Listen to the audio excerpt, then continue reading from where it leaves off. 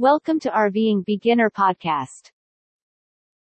Cable doesn't work in camper. How to hook up cable TV at RV park.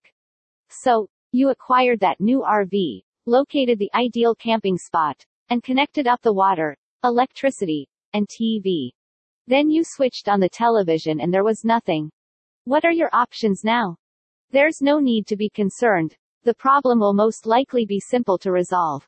What exactly is an RV antenna booster switch, and where can you get one? Almost all RVs have a booster fitted to get the most channels out of your antenna. This is fantastic, but if it's configured incorrectly, you may not receive anything. What happened to it? In most RVs, the booster is situated behind the primary television. WineGuard boosters are used in the majority of RVs. They come in 3 different configurations. 2 cable jacks, 1 cable jack with a 12V power outlet, or a single cable jack. The item to look for, regardless of the model you have, is a little black push button and a green LED. The booster in my 5th wheel is seen below. Check the various TV places in your RV if yours isn't behind the main TV. How to configure the antenna booster in your RV for cable. The booster may be used as a switch as well. It decides which signal is sent to your RV's TVs.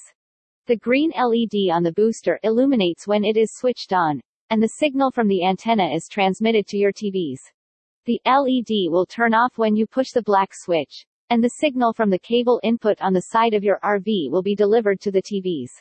As I already said, certain boosters have 2 jacks. Satellite is the name of the second one. A satellite receiver would be connected to the jack. If your RV has a satellite dish, it will be directly linked to this connector. If you don't have a satellite dish, it's most likely linked to a satellite jack on the exterior of your RV.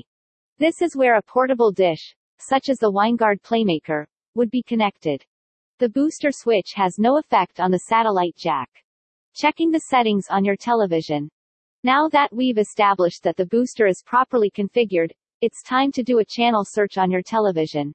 Every TV is a little different, but the majority of them share the same fundamental features. To find an option like Setup or Channels, click the menu button on your TV and seek for it. If you want to access the Channels menu on My TV, make sure it's in TV mode. If you're viewing a DVD, make sure the input is set to TV or tuner. Look for an option to change it to cable, air, or antenna after you've gotten to the Setup or Channel panel. Select the best option for your connection.